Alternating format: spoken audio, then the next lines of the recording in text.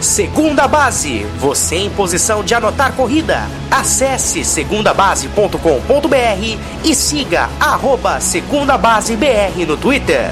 And he got it! Oh my! Are you serious?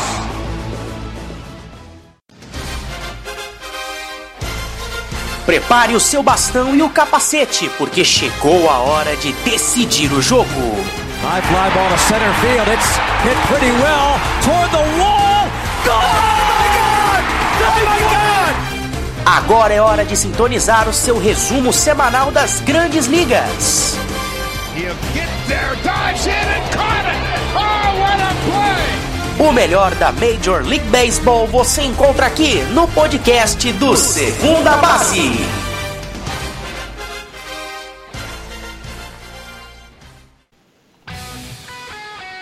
Amigo, você pediu, você encheu o nosso saco no Twitter e nós voltamos com o podcast do Segunda Base em edição extraordinária, especial, com a trade deadline de 2017. Sim, nós já estamos em 2017, eu também não acredito nisso, meu amigo, minha amiga.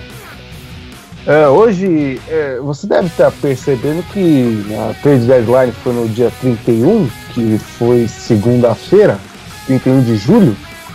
A gente está soltando esse podcast um bom tempinho depois aí, nesse final de semana, dia 5 e 6. Na verdade, a gente está gravando isso daqui na madrugada do dia 4 de agosto, dia 5 de agosto, né? 23h45 do dia 4 de agosto que eu tô falando agora. Então a gente está aqui no momento especial da semana, porque agora, como você já foram quase 8 meses do nosso último podcast, muita coisa mudou, né? Hoje tá aqui o Parrela, que é da nossa turma antiga do podcast, né? O nosso Ailson Scamparini do Segunda Base. O Hernan Valverde não é mais Ailson Scamparini, ele está de volta em Terra Brasília agora. Estará conosco em uma oportunidade próxima, assim como o Stable, que agora virou a nossa estrela, né? Agora ele tá podendo, né? Agora ele Ele cansou de dividir as coisas, agora ele tem uma coisa só para ele. Exatamente. Agora ele é o autor do Bunch Me Voe, o nosso podcast semanal aí, que tá saindo toda semana, de 10 minutinhos, podcast bem legal. E também hoje aqui a gente vai passar agora pro pessoal, né, porque eu também não quero ficar me alongando, até porque a minha voz não está lá das mais agradáveis, porque nós estamos num momento onde o frio está complicado aqui em São Paulo, e todo mundo tá com gripe. Mas enfim, vamos começar com o Parrela, o nosso grande Parrela, torcedor do Seattle Mariners, que tá sofrendo, hein, Parrela?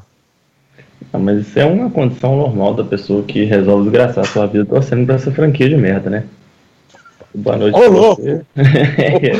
Ao Boa vivaço! noite pra você, boa noite pra todo mundo que tá acompanhando aí, bom dia, boa tarde, né? Dependendo aí do horário que a pessoa está escutando. É uma condição normal do ser humano, né?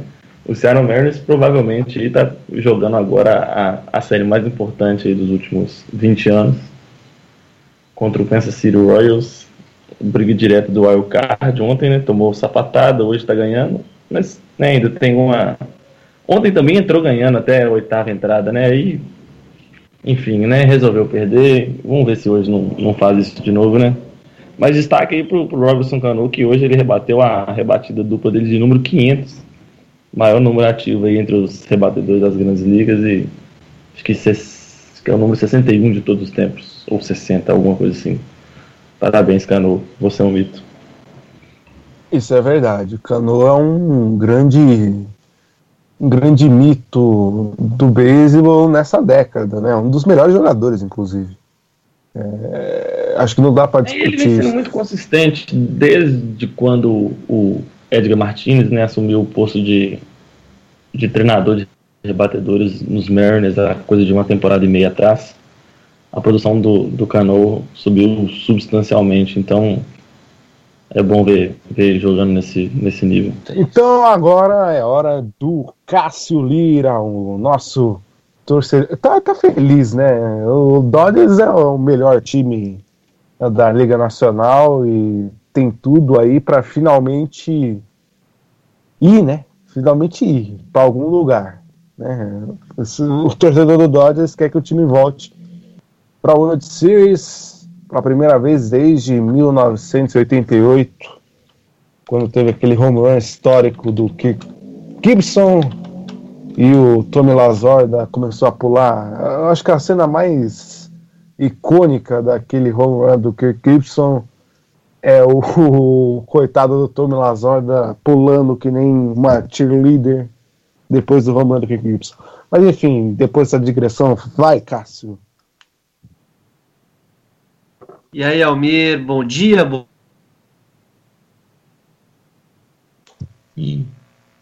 Xiii, deu ruim. E Vasco. Enquanto... Cara, botafogueou total. Cássio. Virou robô. Alô. Alô. Oi, Cássio. Alô. Tá picotando. Agora vocês estão me ouvindo? Ah, tá picotando? Sim. Tá. E agora, está legal? Tá legal. Assim, acho melhor começar do zero. Começa de novo isso. Ok. Não precisa da digressão, não, tá? Tá. Então vamos lá. 1, 2, 3.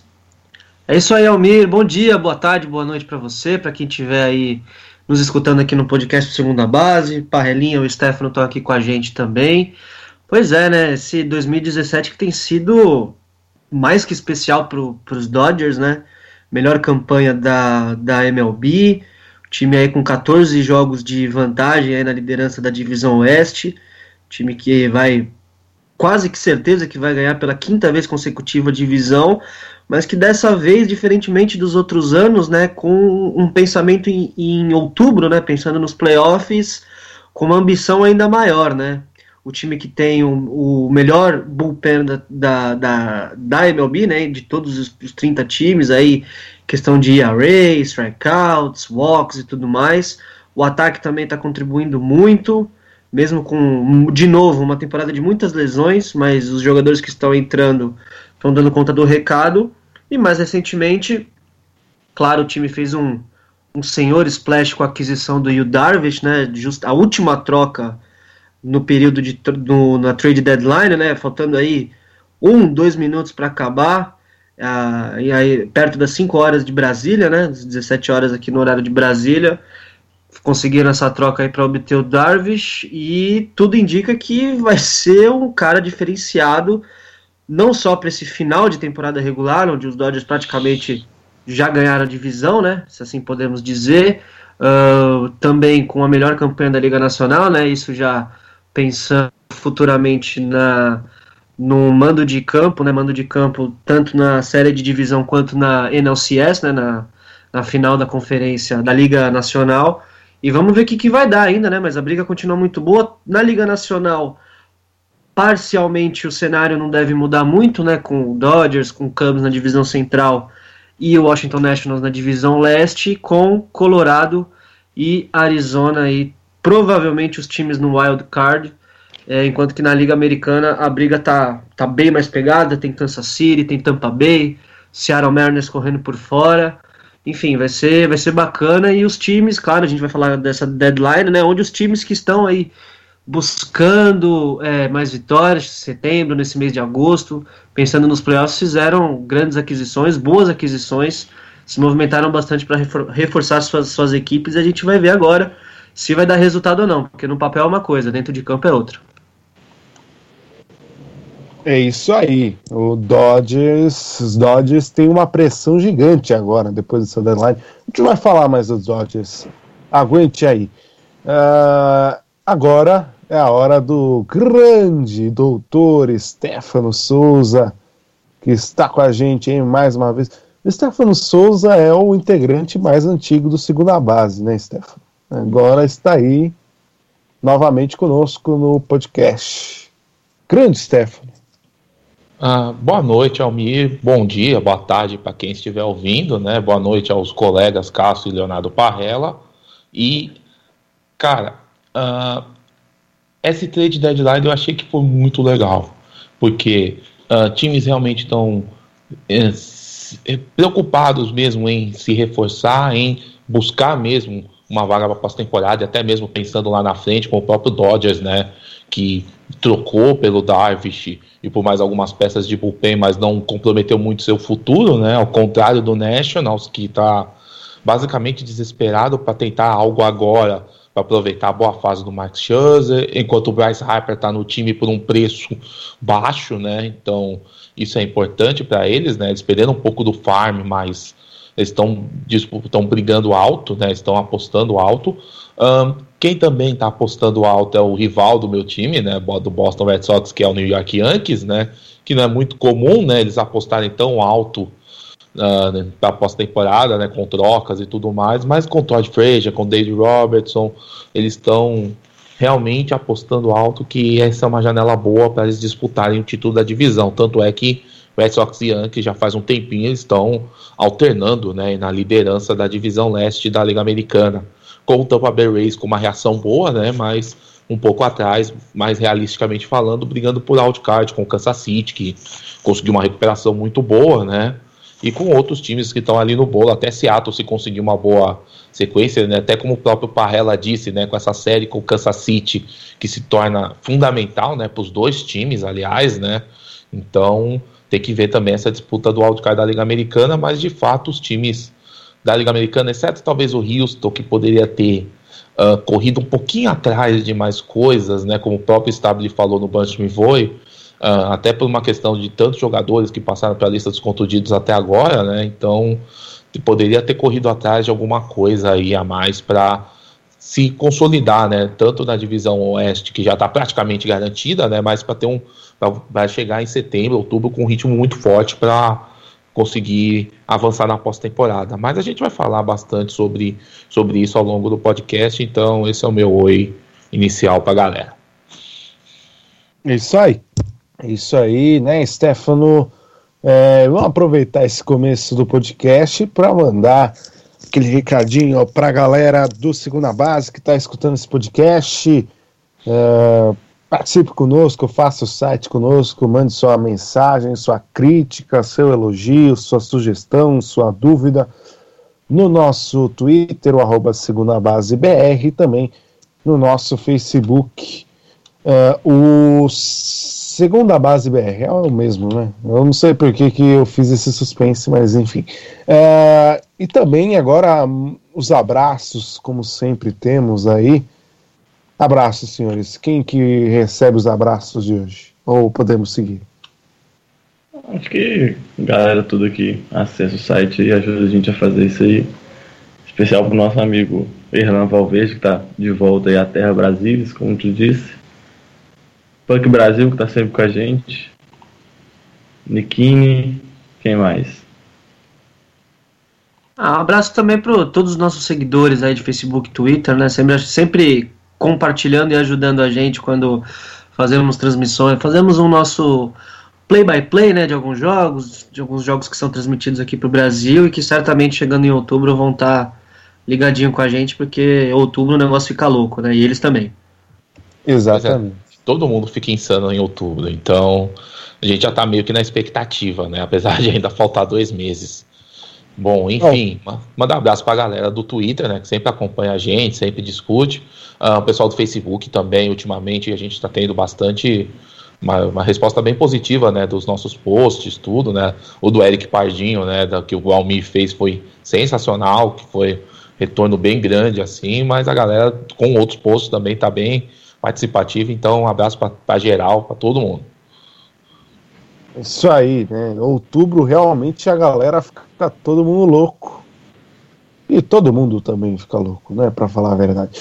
Mas enfim, vamos lá. Antes da gente começar, a foto do dia no site da MLB.com.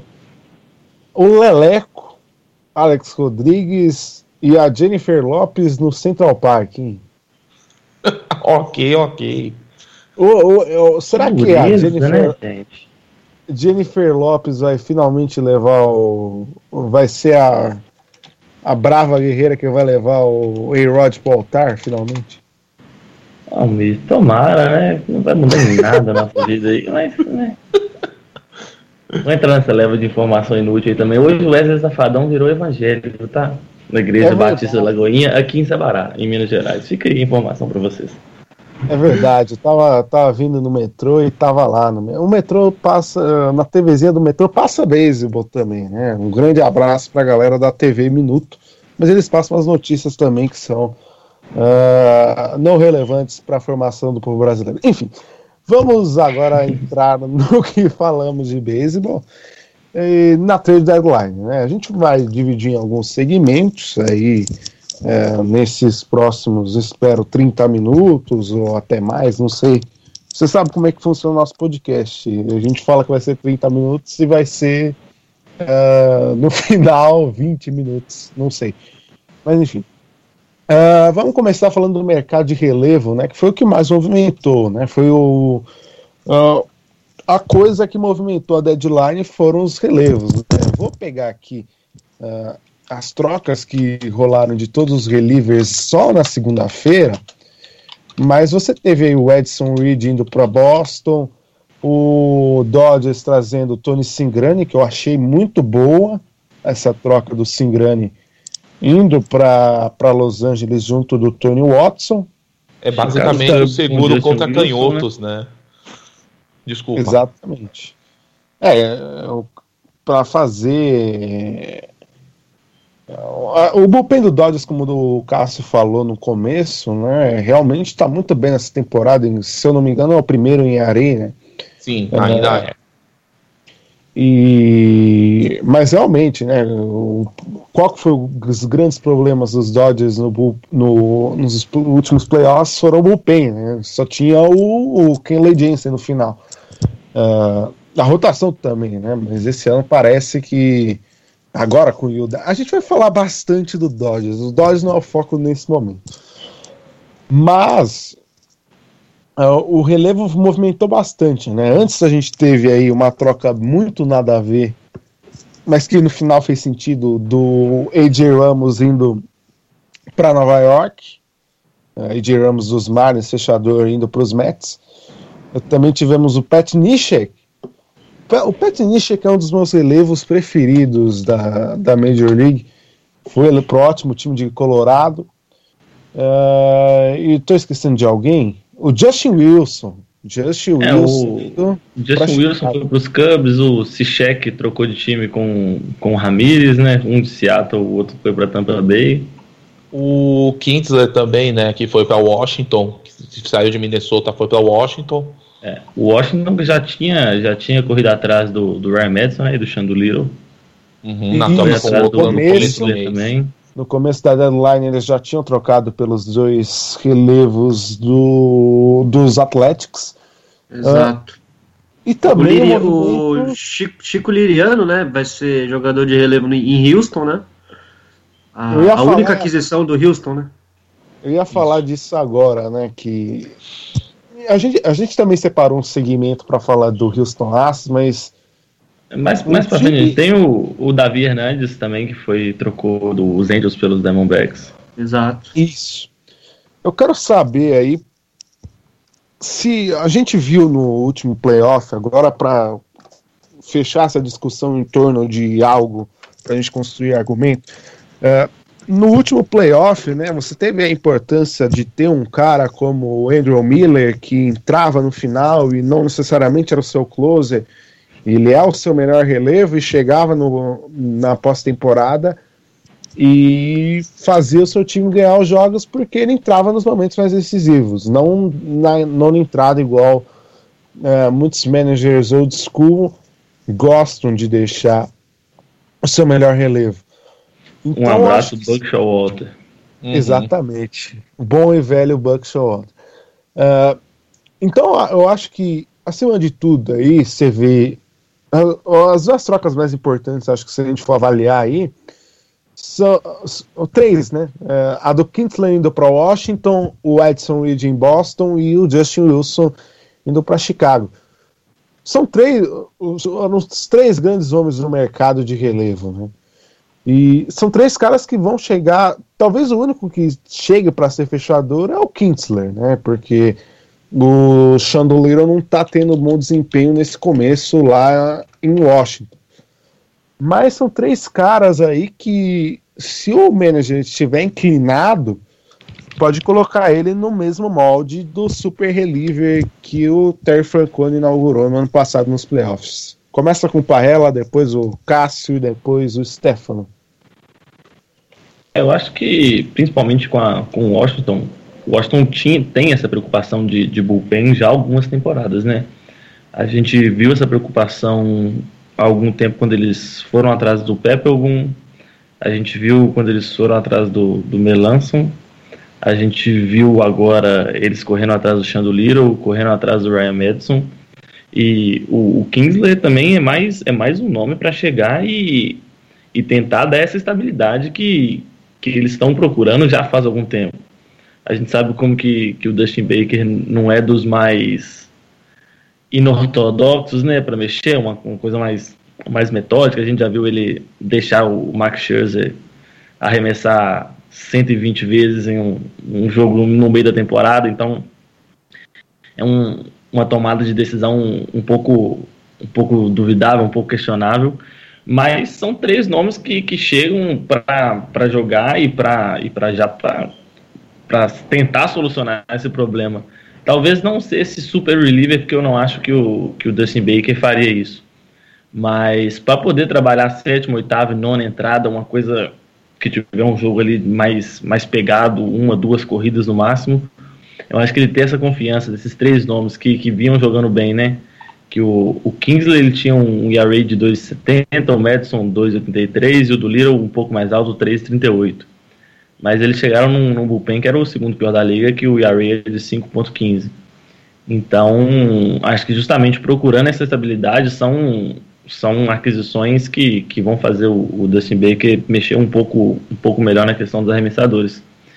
E são os movimentos de Washington para poder aproveitar o time que tem, porque a janela está fechando, né? Igual o Estéfano falou no começo, o Bryce Harper ainda num preço barato, o Max Scherzer jogando o fino da beisebola. Então o Washington agora tem que dar o all-in e tem que ser agora. Até essa questão do mercado de relevos, né? Talvez aí com a exceção principal do Washington, que realmente, pelos números, pela performance de todos os jogadores, né? A questão de não ter um closer específico, né? Se a gente for olhar as estatísticas de todos os jogadores de bullpen do Washington, você vê que um tem 5 saves, outro tem 4, outro tem 3, outro tem 2, então assim, não tem uma consistência, e a gente sabe principalmente aí junto com esse ano de 2016, né, o que foi a pós-temporada de 2016, o quão crucial é o bullpen e como é crucial trabalhar os jogadores que o time tem à disposição, né?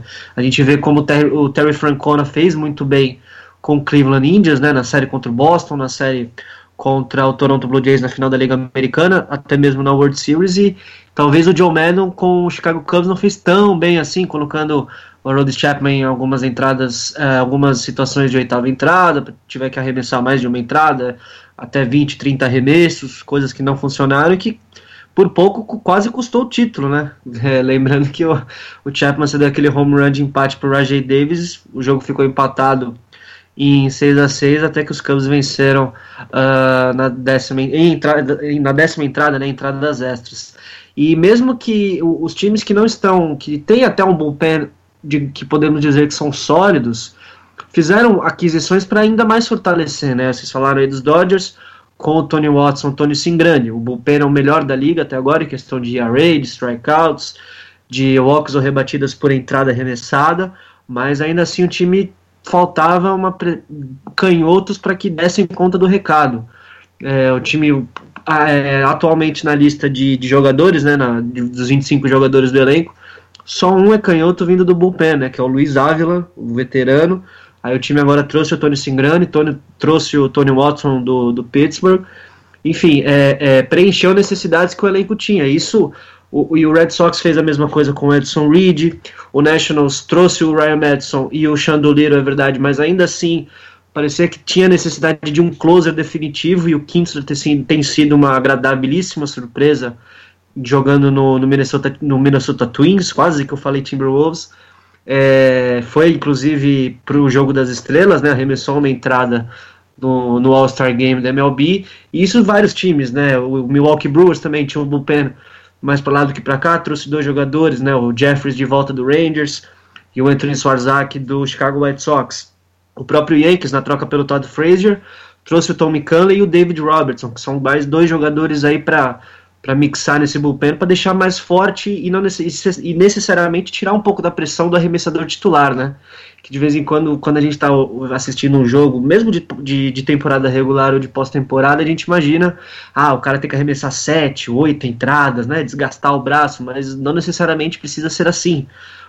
A gente lembra muito do Kansas City Royals, né, do que eles fizeram na pós-temporada de 2014, onde eles foram vice-campeões, de 2015, onde foram campeões, aquela sequência de Kevin Herrera, Wade Davis, Greg Holland, e depois Herrera, tinha Ryan Madson, e esse ano o time fez uma troca que eu achei espetacular com o San Diego Padres, pegando 2 jogadores de relevo, o Brandon Maurer e o Ryan Buster, para fortificar ainda mais o bullpen, que é muito bom, e que realmente, pensando em outubro, é um negócio que faz a diferença. Então a gente vê aí diversos jogadores. Eu contei aqui, contando todas as trocas que aconteceram, não necessariamente a do dia 31 de julho, foram, deixa eu contar aqui, 1, 2, 3, 4, 5, 6, foram 17 jogadores negociados. Então você vê essa importância que, de fato, não são só algumas equipes que tem, todas tiveram, principalmente aqueles que querem chegar na pós-temporada. Pois é, então, o Cássio falou do Edson Reed, né, em Boston, e talvez o Reed seja o cara mais próximo do super reliever que o Almir falou, né, anteriormente. Então, a gente está vendo o Craig Kimbrel ser muito utilizado, né, nas partidas, né, até estava tendo agora há pouco, né, quando a gente está gravando aqui Red Sox, White Sox, falando que o Kimbrel, desde 1º de julho, os rebatedores estão tendo um aproveitamento de 32% contra ele, o que é muito alto para um cara que estava basicamente dominando os rebatedores desde o começo da temporada regular. Então, a chegada do Edson Reed, que tem sido um dos jogadores de relevo mais consistentes da liga, mesmo sem tanto destaque, né, por causa da fase relativamente ruim dos Mets, né, ultimamente, mas o Reed tem sido um cara importante, talvez seja realmente esse super reliever, né, faça esse papel. Não exatamente como o Francona fez com o Andrew Miller, né, mas em algum sentido dá até para dar um descanso pro Kimbrel, né, que está sendo bem, né, os rebatedores estão se aproveitando bem do Kimbrel desde o começo de julho. Então talvez seja o momento agora do Reed servir para dar uma descansada pro Kimbrel, para ele já chegar pronto numa eventual pós-temporada, né, se Boston chegar lá, né. Então acho que o Reed seria realmente o cara para fazer esse papel da 8ª entrada, né, da 7ª, 8ª entrada, para abrir espaço para o Kimbrel decidir. Então, como o Cássio disse, né, e eu concordo plenamente, o próprio Parrela disse, os times estão realmente apostando no relevo porque eles viram, né, isso é muito claro, né, se você está num jogo apertado na 6ª, 7ª entrada, num jogo de pós-temporada, você tem que apostar no seu relevo, você tem que ter cara bom para segurar a onda, e foi isso que o Cleveland Indians fez. Foi um pouco que o Joe Maddon assumiu um risco muito alto em apostar só no Chapman, porque o resto do relevo não estava jogando bem. Então, no caso do Maddon deu sorte, porque o Cubs foi campeão, mas poderia ter dado muito errado, foi muito no limite. Então a ideia de ter um bullpen forte sempre foi válida, né? Desde que o mundo é mundo pro beisebol, mas acho que mais do que nunca agora é importante ter um jogador ou 2 jogadores pelo menos que façam a diferença numa 7ª, 8ª entrada e até, lógico, numa 9ª como fechador. Desde do título do Royals, né, que tinha a sequência do Herrera, depois do Davis e Greg Holland, isso. E do Holland, acho que acabou que se tornou meio que uma tendência de apostar nisso. O Maddon, ano passado, deu muita sorte, assim, foi muita sorte. Ele tomou um banho do Francona com o uso de relievers, com principalmente nos relievers, porque ele deu tudo no Chapman e o Chapman na hora H espalhou a farofa, como ele já vinha espalhando a farofa há muito tempo. Então, foi muito bizarro nessa pós-temporada do Cubs, né? Que eu me lembre, nas 3 vezes que o Maddon colocou o Chapman, que não tivesse sido na 9ª entrada, o Cubs acabou cedendo corridas. Eu lembro do jogo 3, se não me engano, o jogo 3 contra os Giants na série divisional, que o Cubs tinha liderança, até foi um duelo Arrieta contra o Bumgarner, que o Bumgarner cedeu um home run para o Arrieta. O Chapman entrou na 8ª entrada, se eu não me engano, com um eliminado e bases, e com jogadores na primeira e segunda base. Teve uma rebatida do Conor Gillespie, né, que, se eu não me engano. Aí teve o jogo 1 da Liga, da série da final da Liga Nacional contra os Dodgers. Eram bases lotadas, o Adrian Gonzalez teve uma rebatida que empatou o jogo. E o jogo 7 da World Series, aquele home run pro Rajai Davis que eu comentei até. E foram apostas que, pelo menos essas 3 que eu me lembro, não lembro se o Chapman arremessou algum outro jogo fora da 9ª entrada, mas esses 3 foram meio que fatídicos e acabou custando a liderança, né, naquele momento para os Cubs, né? Realmente a sorte estava do lado dos Cubs. Aliás, como que a falta de confiança nos homens que compõem o bullpen é uma coisa impressionante. O Cubs, ano passado, de cabeça, que eu me lembro que não estavam arremessando uma péssima pós-temporada, tinha o Cal Rayner Jr. e tinha o Michael Montgomery, que chegou a ser, esse ano ele já foi usado algumas vezes como titular, mas ano passado ele era usado predominantemente como homem de bullpen. Isso porque são o caras que na hora de decisão, na hora que precisa, o cara não tem uma confiança. Então, você trazer esses nomes como o Singrani, como o Justin Wilson, né, que o Cubs adicionou esse ano, o Kinkler, o Ryan Madison, são nomes com um certo tipo de caixa, de experiência, que são acostumados a jogar esses jogos grandes, que querendo ou não, isso faz uma diferença. Acaba que fica muito um papo de boleiro, já jogou onde, já jogou em que situação, mas faz uma diferença. Isso acaba fazendo a diferença na hora de decidir. Então, ter essa maior variedade de opções é algo que os times procuraram bastante nessa trade deadline. Vai, Estéfano, você queria falar? Não, eu queria falar que só lembrando do ano passado, né, falou do Cal Rayner, do Montgomery, o Maddon abandonou o Hector Rondon, né, que estava jogando praticamente a temporada inteira, né, então o bullpen já ficou bem limitado, né, e aí ele insistiu pro Chapman, exato, e aí insistiu tanto no Chapman que ele basicamente quebrou quando chegou no final. Então é importante, de fato, você ter 2 ou 3 peças lá fundamentais, né, importantes para o bullpen, e é isso que os times buscaram. Alguns basicamente barganharam, né, como o Dodgers, outros tiveram que pegar alguns dos seus principais prospectos para negociar, como foi o Nationals, né, que está com um senso de urgência bem maior, como eu escrevi, né, no resumo do mês, um senso de urgência bem maior que o dos Dodgers, no caso. Então, o risco aí, no caso, é alto, né? Mas a recompensa é alta, mas o risco para os Nationals foi um pouquinho maior nesse caso, porque abandonou um pouco a estratégia de reformular seu farm system, né? Pegou 3 dos seus principais prospectos e trocou no meio desse período de trocas. E o Parrela falou do Montgomery, né? Que aquele jogo 7 da World Series foi um negócio que eu acredito que eu nunca vou ver de novo na minha vida, de tão louco que foi. E o Montgomery que fechou, né? Ele que vai ficar para a história como o cara que deu o último arremesso da temporada. E, aliás, outra coisa, só para a gente fechar esse assunto de relevo, né? Você vê, é um negócio que estava com demanda de mercado e mesmo assim os retornos para os times dos relevos, e acho que no geral, né, não foi algo assim muito gigante, né? Acho que o melhor retorno da deadline com certeza foi o Eloy Jimenez na troca do José Quintana, né? Mas no dia da deadline não teve nenhum prospecto grande sendo trocado. E parece uma tendência do mercado, né? Ninguém quer dar uma grande peça do futuro no final, né?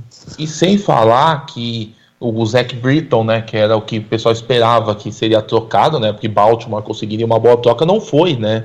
Então ficou esse mix aí, ficou ficou um pouco essa decepção. Quem talvez tenha se garantido melhor foi o Oakland quando trocou o Doolittle e o Madison, né? Eles conseguiram alguns prospectos bons do Nationals, mas isso foi fora do limite de segunda-feira. Então, pensando só na segunda-feira, o retorno foi bem baixo mesmo. E aí teve alguns estilos, né? Que como o próprio Dodgers fez, né? Conseguiu pegar 2 relievers relativamente bons que eles precisavam, né? Nessa questão de enfrentar canhotos por um preço relativamente baixo. E mais importante, os Dodgers não perderam seus 3 principais prospectos nessas trocas. O caso Dodgers, o Nationals entregou o seu melhor, né? Então, isso foi ótimo, né? E o Dodgers pode ser considerado, muito por isso, também um dos principais vencedores das trocas. Mas em termos de relevo, acho que foi isso. O retorno foi, no geral, bem baixo. Até porque esse ano a gente não teve uma troca como foi a troca do Chapman ano passado, né? Que era um nome que todo mundo já esperava que ia ser trocado. A gente sabia que ia ter uma procura muito grande. Eu acho que talvez se os Orioles tivessem dado o gatilho para a troca, talvez conseguissem mais retorno, né? Uma coisa melhor. Mas ficou aquele seguro de um lado, seguro do outro, então acabou que ficou meio travado a questão do mercado. A gente já vai falar do Zach Britton quando falar dos As, mas fecha aí, Cássio.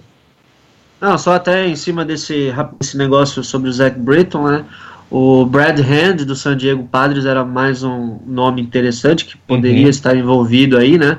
Em vários rumores com o próprio Dodgers e até muito em questão da troca que os Yankees conseguiram ano passado, o retorno que o Yankees conseguiu pelo Andrew Miller e pelo Aroldis Chapman, né? Do Chapman talvez tenha sido mais espetacular assim, né? Porque foi um aluguel, né? Para o Cubs, porque o Chapman depois virou agente livre e acabou assinando de volta com o Yankees. Então, talvez, como o próprio Zach Britton, o Brad Hand, eles não iam terminar o contrato deles ao fim da temporada, né? O Brad Hand, se eu não me engano, tinha mais 2 anos de contrato e o Zach Britton tinha um ano inteiro de 2018 para jogar. Então, talvez a pedida aí, tanto dos Orioles quanto dos Padres tenham sido demais até para os times cederem, tanto que as trocas foram por poucos valores, né? O retorno realmente acabou sendo baixo e muito se imagina, né? A grande maioria deles, o que esses jogadores que estão nos seus novos times vão oferecer bastante, vão ajudar muito, coisa que a gente não tem tanta certeza no que os times que acabaram trocando esses jogadores, recebendo prospectos, a gente não sabe se vai ser essa garantia assim. Vai lá, Almir. É isso aí. Agora a gente vai mudar para um mercado que foi praticamente inexistente na deadline, que foi o mercado de jogadores de posição. Se eu não me engano, foi só o Adam Rosales na segunda-feira. E o Tim Beckham, né, Almir? É verdade, o Tim Beckham também. Foi uma troca no final, né? E o Diamondbacks só trocou pelo Adam Rosales porque o Ketel Marte perdeu a mãe. Um acidente automobilístico lá na época do Dominicana de novo. Dias fora. E o Owings, ele quebrou o dedo, né? Ele quebrou o dedo do meio. Então, ele acabou. Os Diamondbacks ficaram sem aquele homem de segunda base, de shortstop, no meio do infield ali. E só por isso eles foram atrás do Adam Rosales, porque tirando isso, não ia ter essa troca, não. É verdade. E também teve a troca do Jonathan Lucroy no domingo, né? Sim. Talvez seja a troca mais impactante. O Alex Avila foi junto com o Justin Wilson na troca para Chicago. E também nós tivemos o J.D. Martinez também, né?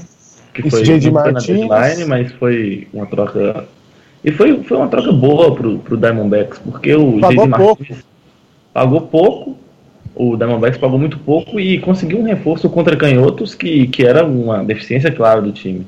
E por enquanto está tendo um retorno muito alto, desculpa, Parrela. Que realmente o retorno está bem alto. Porque o J.D. Martinez está batendo home run de todo jeito, continua mantendo um aproveitamento alto. Então, para os Diamondbacks foi um negócio, digamos, um negócio da China, né? Pelo menos por enquanto. E também teve uma troca menor, que foi a troca do Howie Kendrick, né, indo para Washington.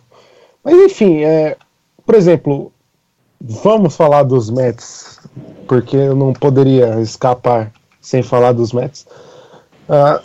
Tem 500 jogadores lá o Jay Bruce, por exemplo. O Jay Bruce está numa temporada aí que ele tem tudo para ser a melhor temporada de um outfielder dos Mets na história da franquia, né? E isso mostra que também não tiveram grandes temporadas de outfielders nos Mets. Mas o mercado não estava... O valor do Jay Bruce no mercado estava inexistente.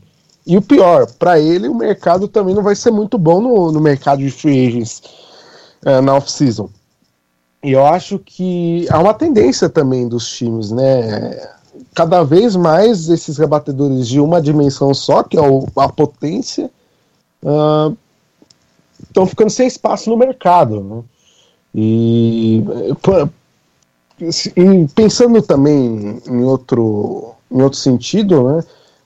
Talvez me lembraram do J.D. Martinez, né? Que realmente, se você for comparar aí com o Lucroy tá tendo um ano bem ruim, né? E o J.D. Martinez talvez seja o cara que tenha mais potencial para ser um Céspedes desse ano, né? E o time de Arizona, aliás, é muito bom. E ainda assim, o Arizona Diamondbacks não tem que pagar muita coisa pelo J.D. Martinez. Então a dinâmica do mercado está mudando, né? A gente vai falar também daqui a pouco do Sonny Gray e do Yu Darvish, que foram as duas trocas principais da deadline, né? Então o mercado está cada vez indo para arremessadores, né?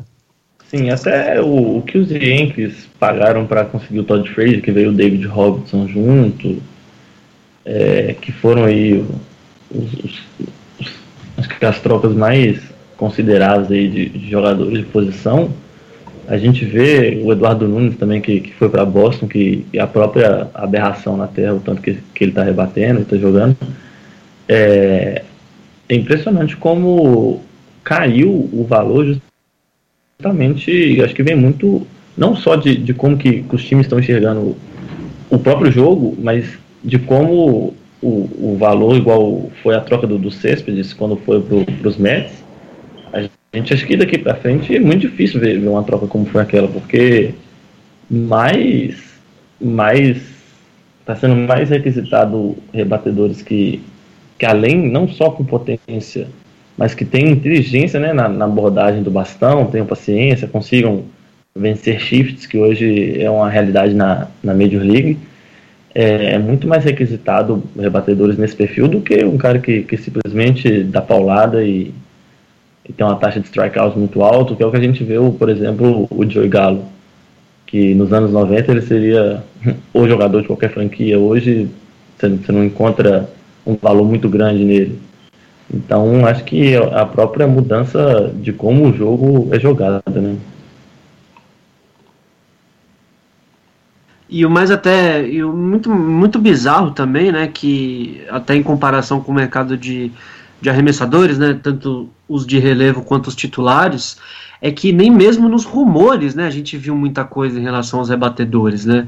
Talvez aí a gente teve um burburinho com os Red Sox de um novo terceira base, se poderia ser o Todd Frazier, Mike Moustakas, acabou sendo o Eduardo Nunes, que não sei se era plano A, se era plano B, plano C, plano D, enfim, o Yonder Alonso, né, o nome dele muito ligado nos rumores com o New York Yankees, e só, né, a gente não tinha muito, ai meu Deus, esse aqui vai para tal lugar. O J.D. Martinez, que para quem muitos não lembram, né, ele não começou a temporada jogando, né, ele estava na lista dos contundidos, quando foi ativado para o elenco principal, chegou arrebentando, né, digamos que o valor dele tem aumentado um pouco, mas o que o Tigers recebeu de retorno talvez não foi tudo aquilo, né, foi uma grande barganha, principalmente pelo esse início que ele está tendo, né, com o Arizona Diamondbacks. Ontem bateu home run contra o Chicago Cubs, que os D-backs venceram a série, até lá no Wrigley Field, inclusive, e até fui conferir aqui, né, eu falei quantos jogadores de arremessadores de relevo foram negociados, né,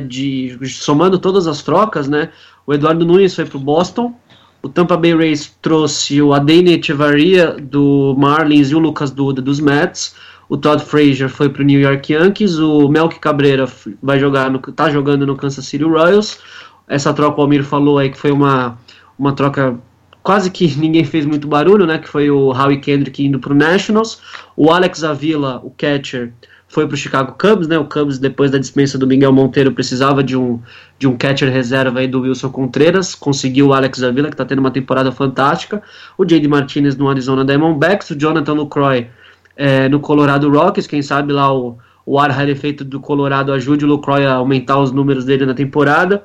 O Adam Rosales no Arizona D-backs e o Tim Becker no Baltimore Orioles, somando todos aqui, 1, 2, 3, 4, 5, 6, 7, 8, 9, 10, 11. É bem pouco até, e a gente vê no que os times realmente pensaram ou queriam aí nesse período de trocas.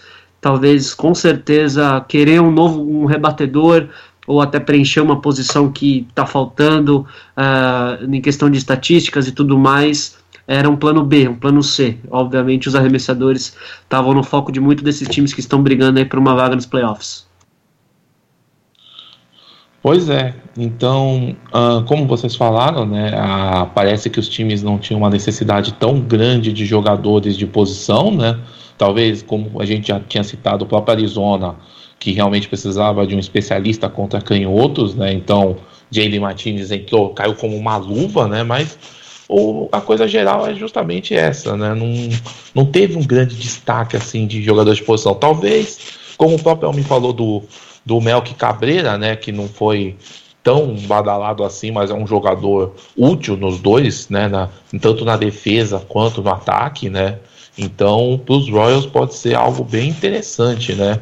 Essa arrancada final deles, tentando até mesmo ganhar a divisão de Cleveland, né? Que era algo meio que impensado em abril ou maio, nessa reação grande do Kansas City. Mas de uma forma geral, realmente, para jogadores de posição, o mercado não estava tão interessante assim. Talvez ele se movimente um pouco mais, pensando nos jovens jogadores que vão terminar o contrato no ano que vem, né? Ou no ano que vem ou 2018, né? Então, pensar em Manny Machado, Bryce Harper, mas talvez a época não tenha sido a ideal ainda. Mas esses jogadores jovens vão fazer muito, eu imagino que vão ter muito alarde mais para o ano que vem mesmo. E agora só rapidinho, Mir, agora a gente vai prestar mais atenção agora nesse mês de agosto, né, que acontecem o período de trocas via waivers, né, e talvez chega aquela oportunidade que os times que estão brigando lá em cima acaba tendo uma lesão, algum jogador possa ficar fora da temporada, e aí talvez alguns jogadores possam ser movimentados, e aí é mais provável que os rebatedores sejam trocados do que os arremessadores, né? Aí dependendo muito de uma necessidade gigantesca, né? Aí muito bem observado pelo Cássio, e até essa semana saiu um rumor de que o José Bautista, né, do Toronto Blue Jays, teria sido já colocado nessa lista de waivers, né? Assim como o próprio Justin Verlander, né? Jay Bruce também. Pois é, então é uma possibilidade de fato, né, de você fazer uma troca, né? E só para explicar rapidinho como funciona esse processo, né, acho que é até interessante falar, né? Tem um trade deadline de julho, mas esse trade deadline oficial, né, mais conhecido, é um período onde você não passa pelo processo de waivers, né? Você não solicita o jogador para que faça uma troca com o time, né? Então, nesse caso, a Major League não precisa fazer nada. Mas no caso agora de agosto, né, até o final de agosto, um jogador precisa ser colocado na waivers, né, na lista de, digamos, na vitrine, para que os outros times possam fazer um claim, né, falar que quer o jogador. Uma vitrine de dispensa, né? Se a gente uma vitrine de dispensa, exato. Uma vitrine de dispensa. E aí, no caso, se um time mostra interesse por um Verlander, por um Bautista, aí a equipe que tem o jogador tem até 48 horas para combinar uma troca, né, ou para manter o jogador, e aí esse processo continua, né, só não é uma troca direta, né, você tem todo um processo por trás, mas a princípio esses jogadores ainda estão no radar, né, então se alguém quiser eventualmente o jogador de posição, apesar da fase do Bautista, no geral na temporada não ser tão boa, né, talvez um time novo possa dar um gás que ele precise para voltar à boa fase do ano passado, por exemplo. Tá. Até o próprio Verlander. O ruim do Verlander é que eu tinha comentado até no Twitter: 66 milhões de dólares garantidos até 2019. Quem vai querer pagar isso, né? Detroit teria que numa eventual troca, teria que botar algum dinheiro aí, porque senão, para um cara de 34 anos, é meio complicado mesmo. Teria que colocar um dinheiro ou talvez receberia um talento não tão bom quanto eles esperariam em retorno, né? Tem Exato. Então fica complicado para trocar o Verlander, mas de toda forma ele foi para a lista de waivers. Então é até engraçado, né? Segunda-feira o Verlander tirou foto, botou no Instagram tudo, que ele ainda estava no vestiário do Detroit Tigers, que como se ele não fosse trocado. É engraçado que o Yu Darvish fez a mesma coisa, só que ele foi trocado no último minuto. É bom que vocês falaram do Verlander, né? Que já puxa para o nosso próximo tópico, que é o Sonny Gray e o Darvish. O Verlander, né? Para esse mercado é bem perigoso você pegar o Verlander, você colocar um waiver claim no Verlander, porque para Detroit, embora não seja do feitio de Detroit, né? Porque vale lembrar do commitment, né, que tinha o Mike Ilitch, que era o proprietário, conversei com o Verlander, mas Detroit, se algum time pega o Verlander nos waivers, o Detroit pode falar simplesmente, não quero nem prospecto, você que pega o contrato do Verlander e lide com as consequências, né? Se vira nos 30, né? Exato, eu posso botar um dinheirinho aí só para dar uma contrabalanceada, mas vocês podem, não precisa mandar prospecto, não precisa mandar nada.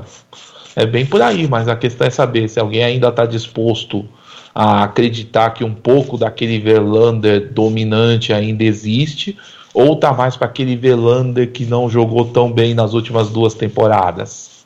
Então, essa é a grande dúvida, né? A grande pulga atrás da orelha que um time vai ficar se quiser pensar em ter o Verlander, né? Então tem que ver direitinho isso. E agora já para falar do Yu Darvish e do Sonny Gray, começando com o Sonny Gray, que talvez seja mais fácil pra gente falar, a troca do Sonny Gray, tipo, todo mundo sabia que no final o Yankees e o Sonny Gray iam acabar se enrolando, né? Mas todo mundo falou, a pedida do Oakland tá muito acima do que New York quer, e no final era tudo mentira, que o Yankees que não queria dar o Dustin Fowler no final. Mas finalmente, no último dia, Sonny Gray virou um Yankee, né? Essa troca foi muito mais a questão do retorno do que a falta de vontade, né? O tempo todo o Billy Beane tentava tirar um prospecto a mais, um retorno melhor para o time do Oakland, e o Cashman não deixava, não refutava o negócio, e ficou nesse vai e vem até eles conseguirem trocar, e acho que acabou que ficou bom para todo mundo, porque é um retorno bom pro Oakland, apesar de ser 2 caras machucados, né? O Fowler machucado, o Kaprielian, acho que o Kaprielian também não joga até ano que vem. Ele fez Tommy John, né? Exatamente. E o Sonny Gray, ele vai pros Yankees justamente para tentar dar uma sobrevida para essa rotação titular que vem capengando aí há algum tempo já.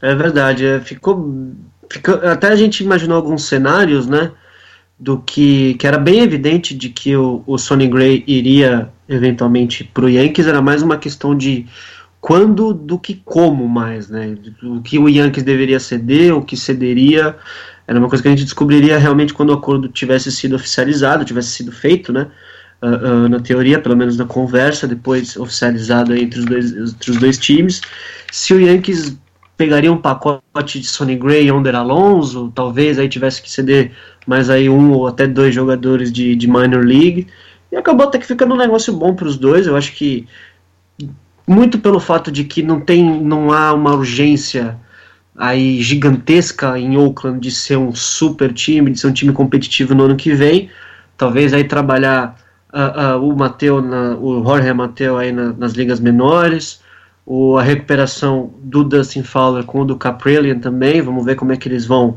reagir a essas lesões gravíssimas, né? Principalmente do Fowler, até do jeito que aconteceu. O Kaprielian é mais questão da Tommy John, né? Que é aquela bendita cirurgia Tommy John.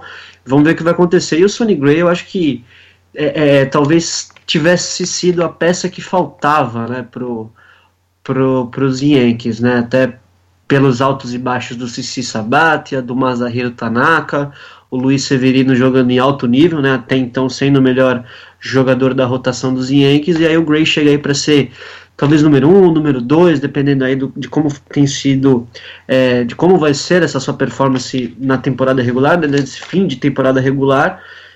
E é muito importante, uma vez que a classificação dos Yankees para a pós-temporada não é uma coisa certa, né? O time ainda está brigando pela divisão, mas tem o Tampa Bay Rays chegando perto, Kansas City Royals chegando perto, isso falando, claro, de wild card.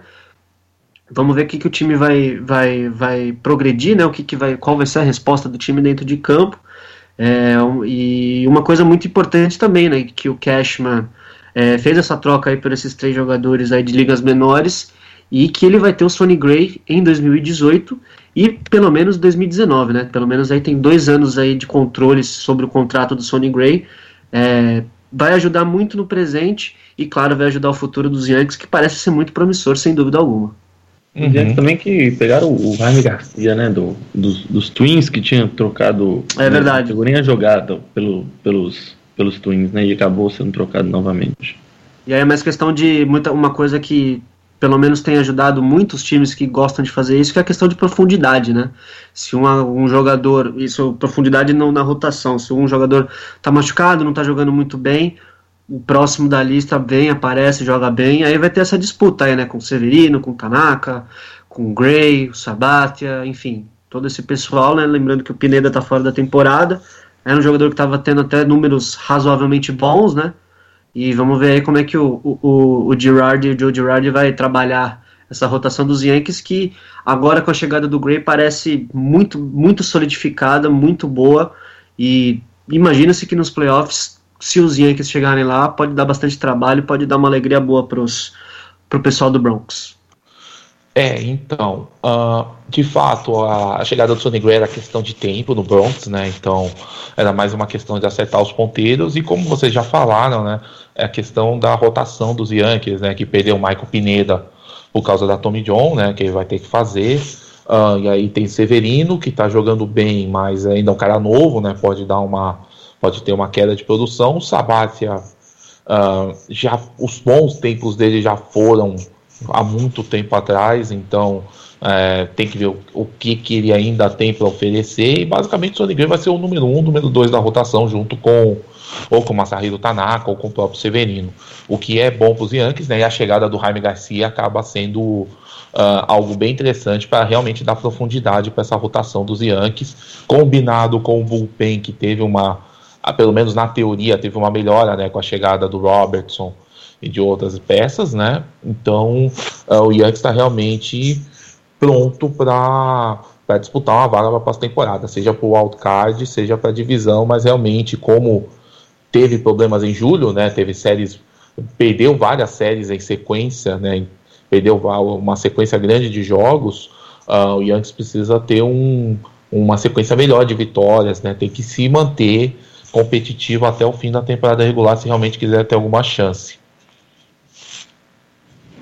E a grande questão da própria formação do bullpen dos Yankees é o quanto os Yankees investiram no Harold Chapman e o quanto o Joe Girardi vai conseguir mexer na questão que a gente comentou mais cedo, do uso do Chapman fora da nona entrada, talvez só como fechador, trazer para dois outs ou uma entrada completa. Então, porque do bullpen dos Yankees, ele é um dos que menos arremessou, acho que ele tem 30 entradas, só o Chasen Shreve tem menos, né, dos regulares, né, o Chasen Shreve tem 28 e 2/3 entrada, mas são desempenhos muito bons. Tem o Adam Warren, tem o Betances, o Chad Green, o próprio Shreve. O Chapman, ele tenta se encaixar no final desse bullpen, agora com a companhia do Robertson, né?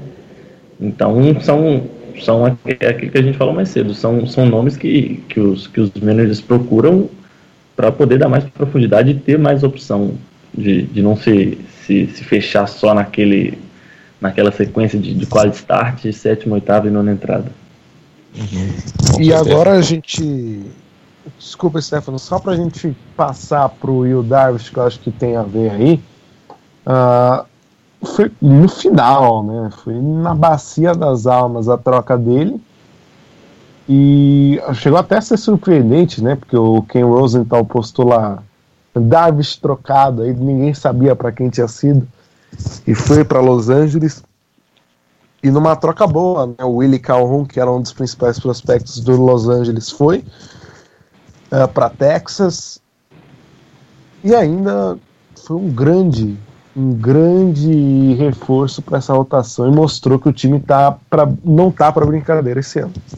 Então, a troca do Will Darvish foi realmente surpreendente por ter sido no último minuto, mas não foi surpreendente o desfecho, de fato. Os Dodgers realmente estavam querendo desesperadamente ter mais um cara lá na rotação, até como um seguro, digamos assim, para os problemas físicos do Clayton Kershaw, né? Lógico que eles não esperavam a volta das dores nas costas do Kershaw, né, que voltaram agora, que ele vai ficar na lista de contundidos pelo menos até o começo de setembro.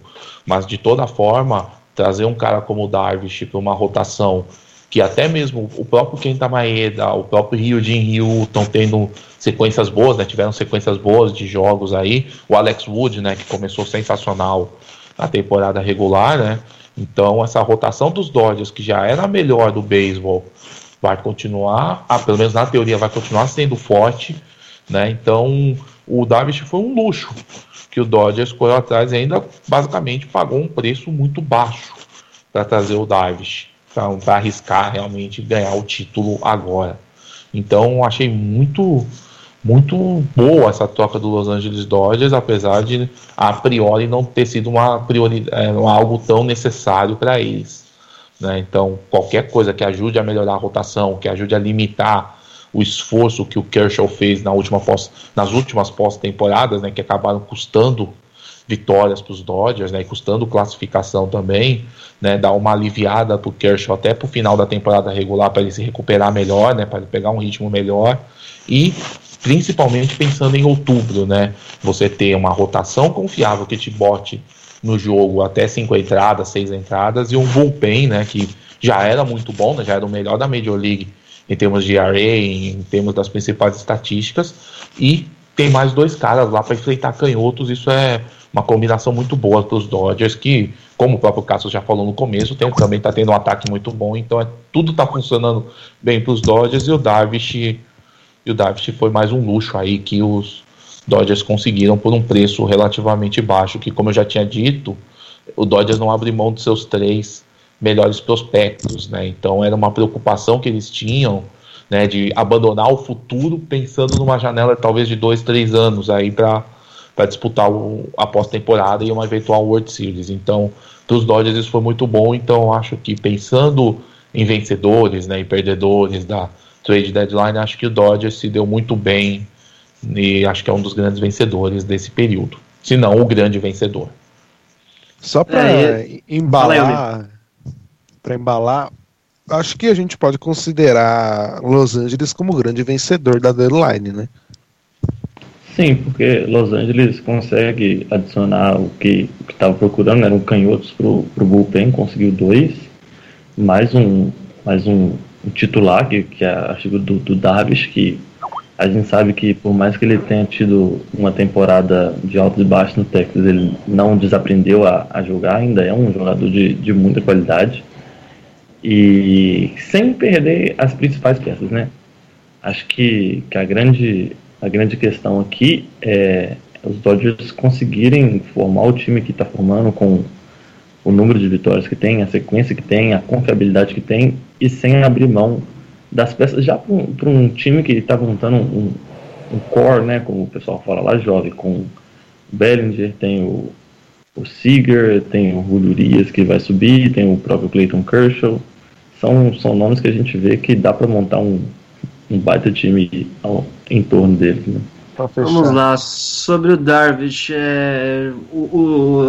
nessa janela aí de trocas, o Parrela disse bem, né? O Dodgers conseguiu preencher uma necessidade que o time tinha, né?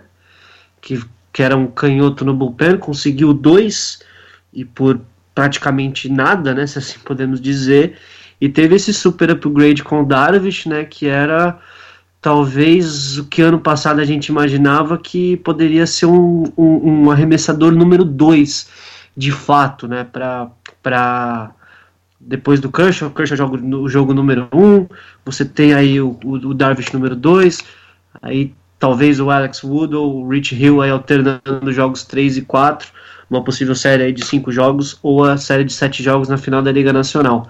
E então, a gente está gravando na madrugada, né, do dia 5, o Darvish fez a sua estreia, né, contra os Mets, 7 entradas, cedeu só 3 rebatidas, 1 walk, 10 strikeouts, então voltando um pouco a velha forma, né, depois de ter cedido 10 corridas para o Miami Marlins no seu último jogo como jogador dos Rangers, e para o Texas fica meio que aquela expectativa, né, teve até um bom retorno, o Willie Calhoun é um jogador bem interessante, talvez tenha alguns lapsos defensivos ainda que precisam ser aprimorados, e para o Rangers fica a esperança de que o Darvish, quando virar agente livre, seria assina de volta ou não, né?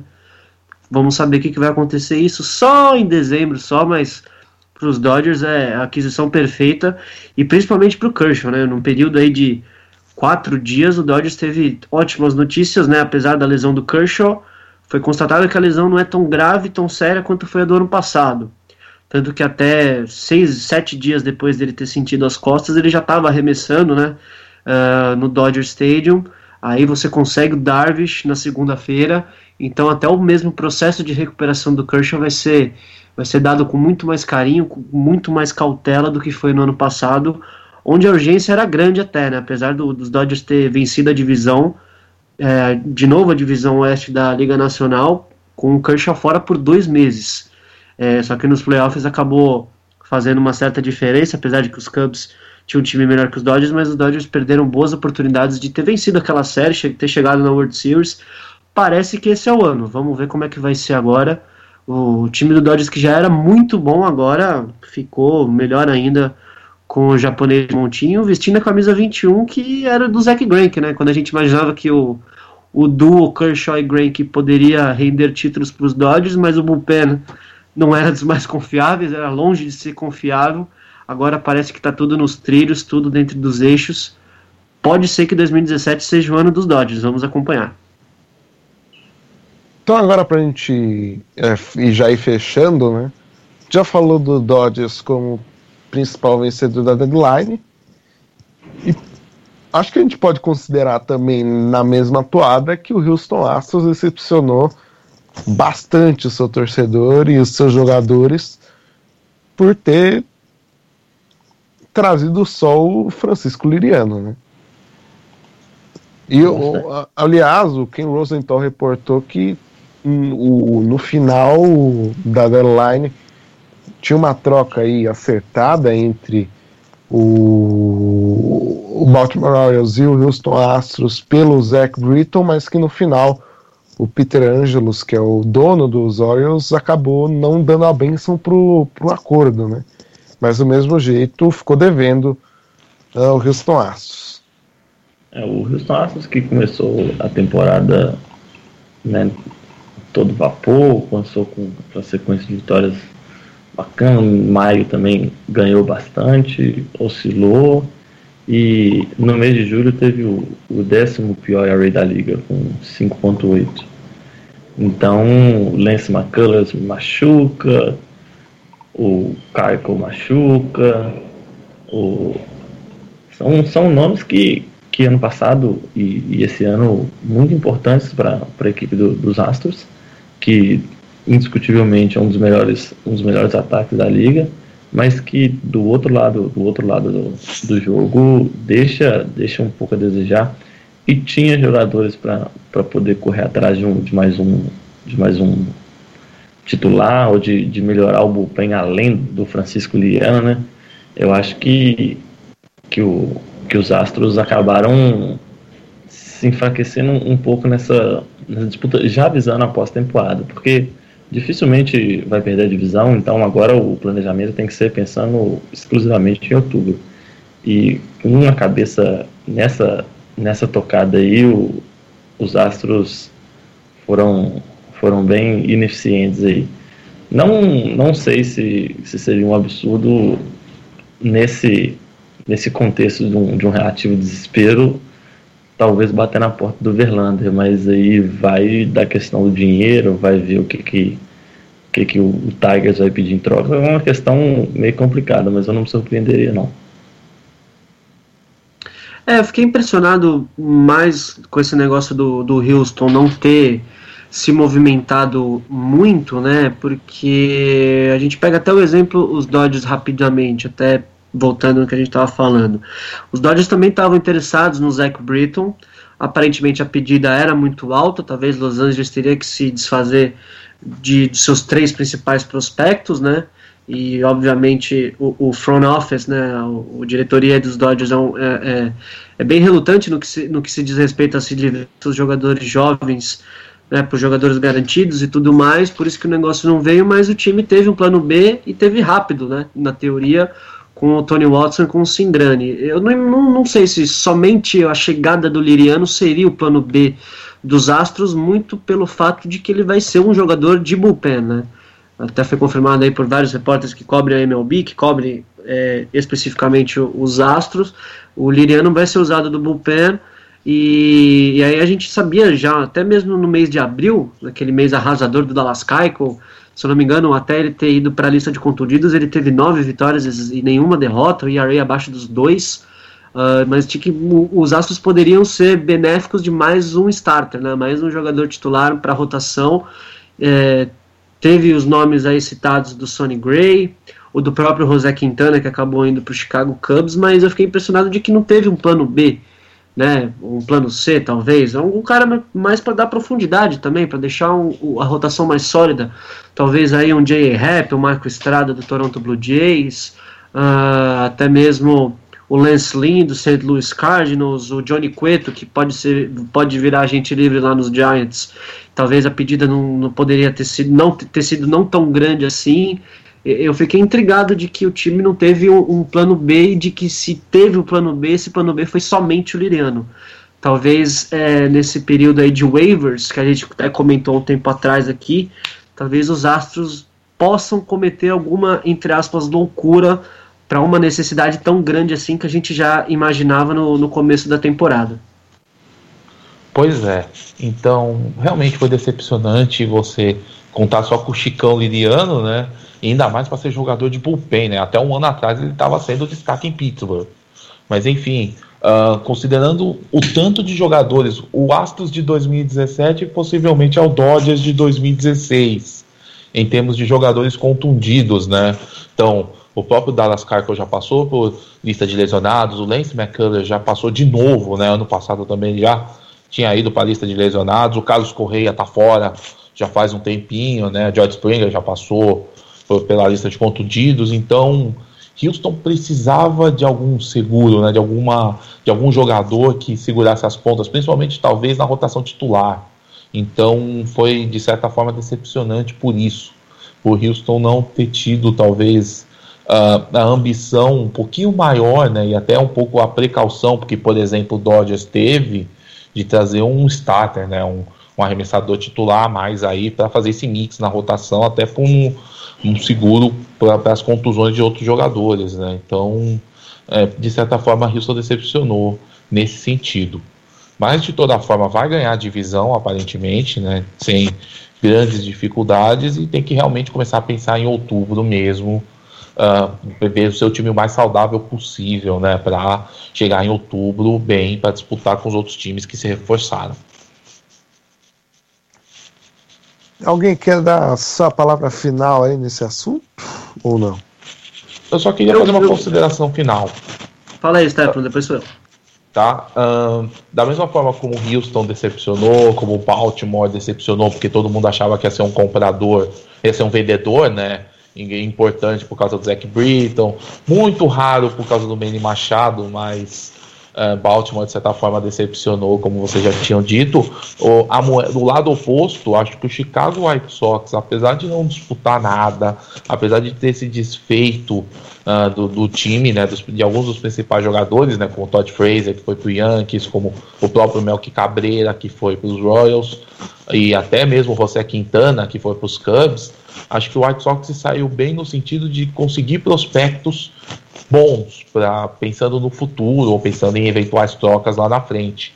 Então, o grande saldo que vem desde a troca do Chris Sale para Boston no ano passado, para o começo dessa temporada, a troca do José Quintana e as outras trocas, o Chicago conseguiu acumular uma quantidade grande de prospectos bons, né, que tem um certo, que pelo menos o próprio MLB Pipeline, né, que é o site que acompanha, né, de scouts de prospectos, colocava alguns deles como um dos 10 principais, né, ou do top 100. Então o Chicago já tinha 7 jogadores só nessas trocas no top 100 de prospectos. Então, pensando no futuro, o Chicago White Sox se deu bem nessas trocas. É lógico que não vai disputar nada daqui a 1 ou 2 anos, mas talvez pensando no futuro, liderados por esses caras que já estão aí, né, José Abreu, o próprio Yoan Moncada, né, que veio do Boston na troca com o Chris Sale, né, pensando no futuro, daqui a 2, 3 anos, talvez o White Sox consiga montar algo interessante aí. Então, pensando nisso, acho que o White Sox também saiu como não um vencedor no nível de Dodgers, de Nationals, mas pelo menos um vencedor pensando no futuro. Então, achei bem interessante as trocas e o retorno que o White Sox conseguiu quanto a isso. O processo de agora dos White Sox, assim, por um modo diferente, né? Eu acho que assemelha um pouco o que o Houston fez, assim, assumir o papel de rebuild, e Houston foi buscar no draft os seus principais nomes de hoje, mas Altuve, Correia. Sim, Altuve, Correia, o AJ Reed, que hoje oscila entre, né, Major League, AAA, o Carco. Então são nomes que Houston foi atrás e que os White Sox conseguiram através de trocas. Então, com essas campanhas que provavelmente vão ser, se não for uma das piores das grandes ligas nos próximos 2 anos, vão adquirir mais talentos no draft, e daqui talvez, quem sabe, 3, 4 anos isso consiga traduzir em resultados positivos para a franquia. Até meu ponto final aí para encerrar seria realmente dos White Sox, né, que era um time que a gente já imaginava que para esse ano não ia concorrer por muita coisa, né, ia tentar vencer o máximo de jogos possíveis e imagináveis, principalmente depois que trocou o Chris Sale para Boston. E no fim das contas, aí, durante essa temporada, né, os jogadores que estavam produzindo e que a gente já imaginava que pudessem ser negociados acabaram sendo, de fato, foram negociados, né, e os White Sox trocaram tudo que foi possível. Então, se a gente vê o Todd Frazier, o David Robertson, trocou o Tommy Kahnle, acabou indo também no negócio pelo Robertson, e o Frazier indo para os Yankees. Trocou também o Anthony Swarzak, que depois do Robertson era o cara de 8ª entrada, 7ª, 8ª entrada, trocou para os Brewers, também aí recebeu mais jogadores aí para o seu sistema de minor leagues. Enfim, tirou o proveito maior possível dos jogadores que tinha no seu elenco principal aí das grandes ligas, e quem sabe aí em 2, 3 anos, muitos desses jogadores que foram negociados estão chegando aí nos White Sox, podem dar esse resultado aí para o time. Lembrando que o Quintana também foi negociado, né, com o Chicago Cubs, trouxe aí o Eloy Jimenez, que mais um dos bons jogadores aí de minor leagues, e também, além deles, o Adam Eaton, que foi o sequestro do ano, eu acho. É verdade. O Adam Eaton, a troca do Adam Eaton foi... Eu não gostei do que fez o Rizzo, que é o GM de Washington. Mas enfim, agora pra gente fechar aí, as considerações finais de vocês, começando aí com o Parrelinha, grande Parrelinha. Valeu mais uma vez. Valeu, Almir, valeu todo mundo aí que acompanhou, o Cássio, o Estéfano, que perderam a sexta-feira aí, né? Valeu a pena ir virar a madrugada para dar uma atualizada lá na questão da trade deadline. Acho que é esperar agora como que essas trocas vão vão afetar os jogos e o que a gente vai esperar do Houston, como que eles vão se sair nessa terra arrasada entre machucados, essa briga pelo wildcard da Liga Americana que parece que vai ser interessante aí no próximo mês e meio, e também puxar um pouco a atenção pro time dos Diamondbacks, que eu acho que pode ser que seja uma surpresa aí na pós-temporada, que eles têm jogado bem, um nível consistente, apresentações bem sólidas da equipe do deserto. Valeu, Parrela, e agora valeu, Cássio Lyra, meu querido. Valeu, Almir, valeu. Vamos finalmente, né? Vai sair aí o cast do Segunda Base e vamos acompanhar essa briga aí, né? Com agosto, começando o mês de agosto, né? Depois setembro teremos aí os elencos chegando a 40 jogadores, né? Aí com muitos jogadores das minor leagues, prospectos, né? Subindo. A gente já viu o Ozzy Albies em Atlanta, o Amélie Rosário no New York Mets, e essa corrida pelos playoffs, enquanto que na Liga Nacional parece que a coisa já está meio que encaminhada, né, com Dodgers, Nationals e Cubs vencendo muito provavelmente as suas respectivas divisões.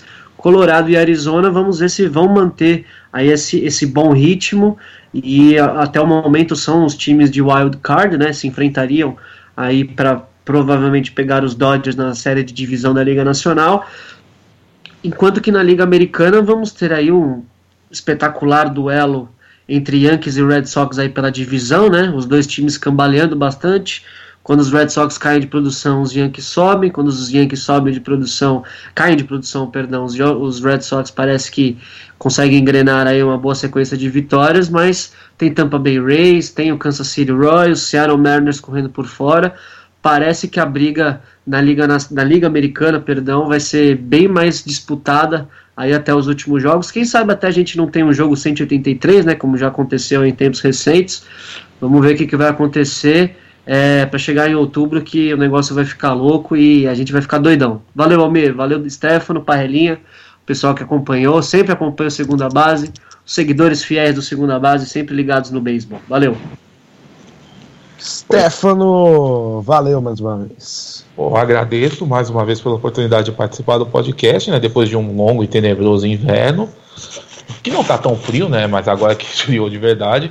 Mas enfim, as disputas na Liga Americana parecem que estão mais indefinidas, né, exceto talvez Houston ganhando a divisão oeste, mas vai ter o wildcard, vai ter briga no leste e na central até o fim, provavelmente até setembro. Na Liga Nacional, eu quero ver mais esse Arizona se consolidando numa vaga de wildcard, provavelmente, né? E como é bom ver caras como o Paul Goldschmidt jogando, o Zach Greinke jogando bem, o Robbie Ray, esses caras que não se fala tanto, né? Lógico, o Zach Greinke já passou por Dodgers e tudo mais, mas não é mais badalado, mas caras que não se fala tanto, como o Goldschmidt, né? Que tá tendo uma temporada de MVP, o próprio Nolan Arenado em Colorado, né? Apesar de a rotação e o bullpen de Colorado, tirando o Greg Holland, ainda não ser aquela coisa confiável que se precisa para disputar uma pós-temporada eventualmente, mas o Colorado está fazendo uma campanha bem honrosa, e é engraçado, dois times com pelo menos 60 vitórias e estão a 14, 15 jogos dos Dodgers. Tipo, é inacreditável isso. E os Cubs provavelmente vão vencer a divisão central da Liga Nacional, mas vai ter um pouquinho de disputa, porque tem 4 times lá meio embolados aí nessa disputa. Mas vamos ver, agosto vai ser um mês bem interessante, mas a loucura começa em setembro mesmo, principalmente naquelas 2 últimas semanas de temporada regular que nos prepara para outubro. Então é isso, vamos aguardar, e um abraço para todo mundo que nos acompanhou até agora.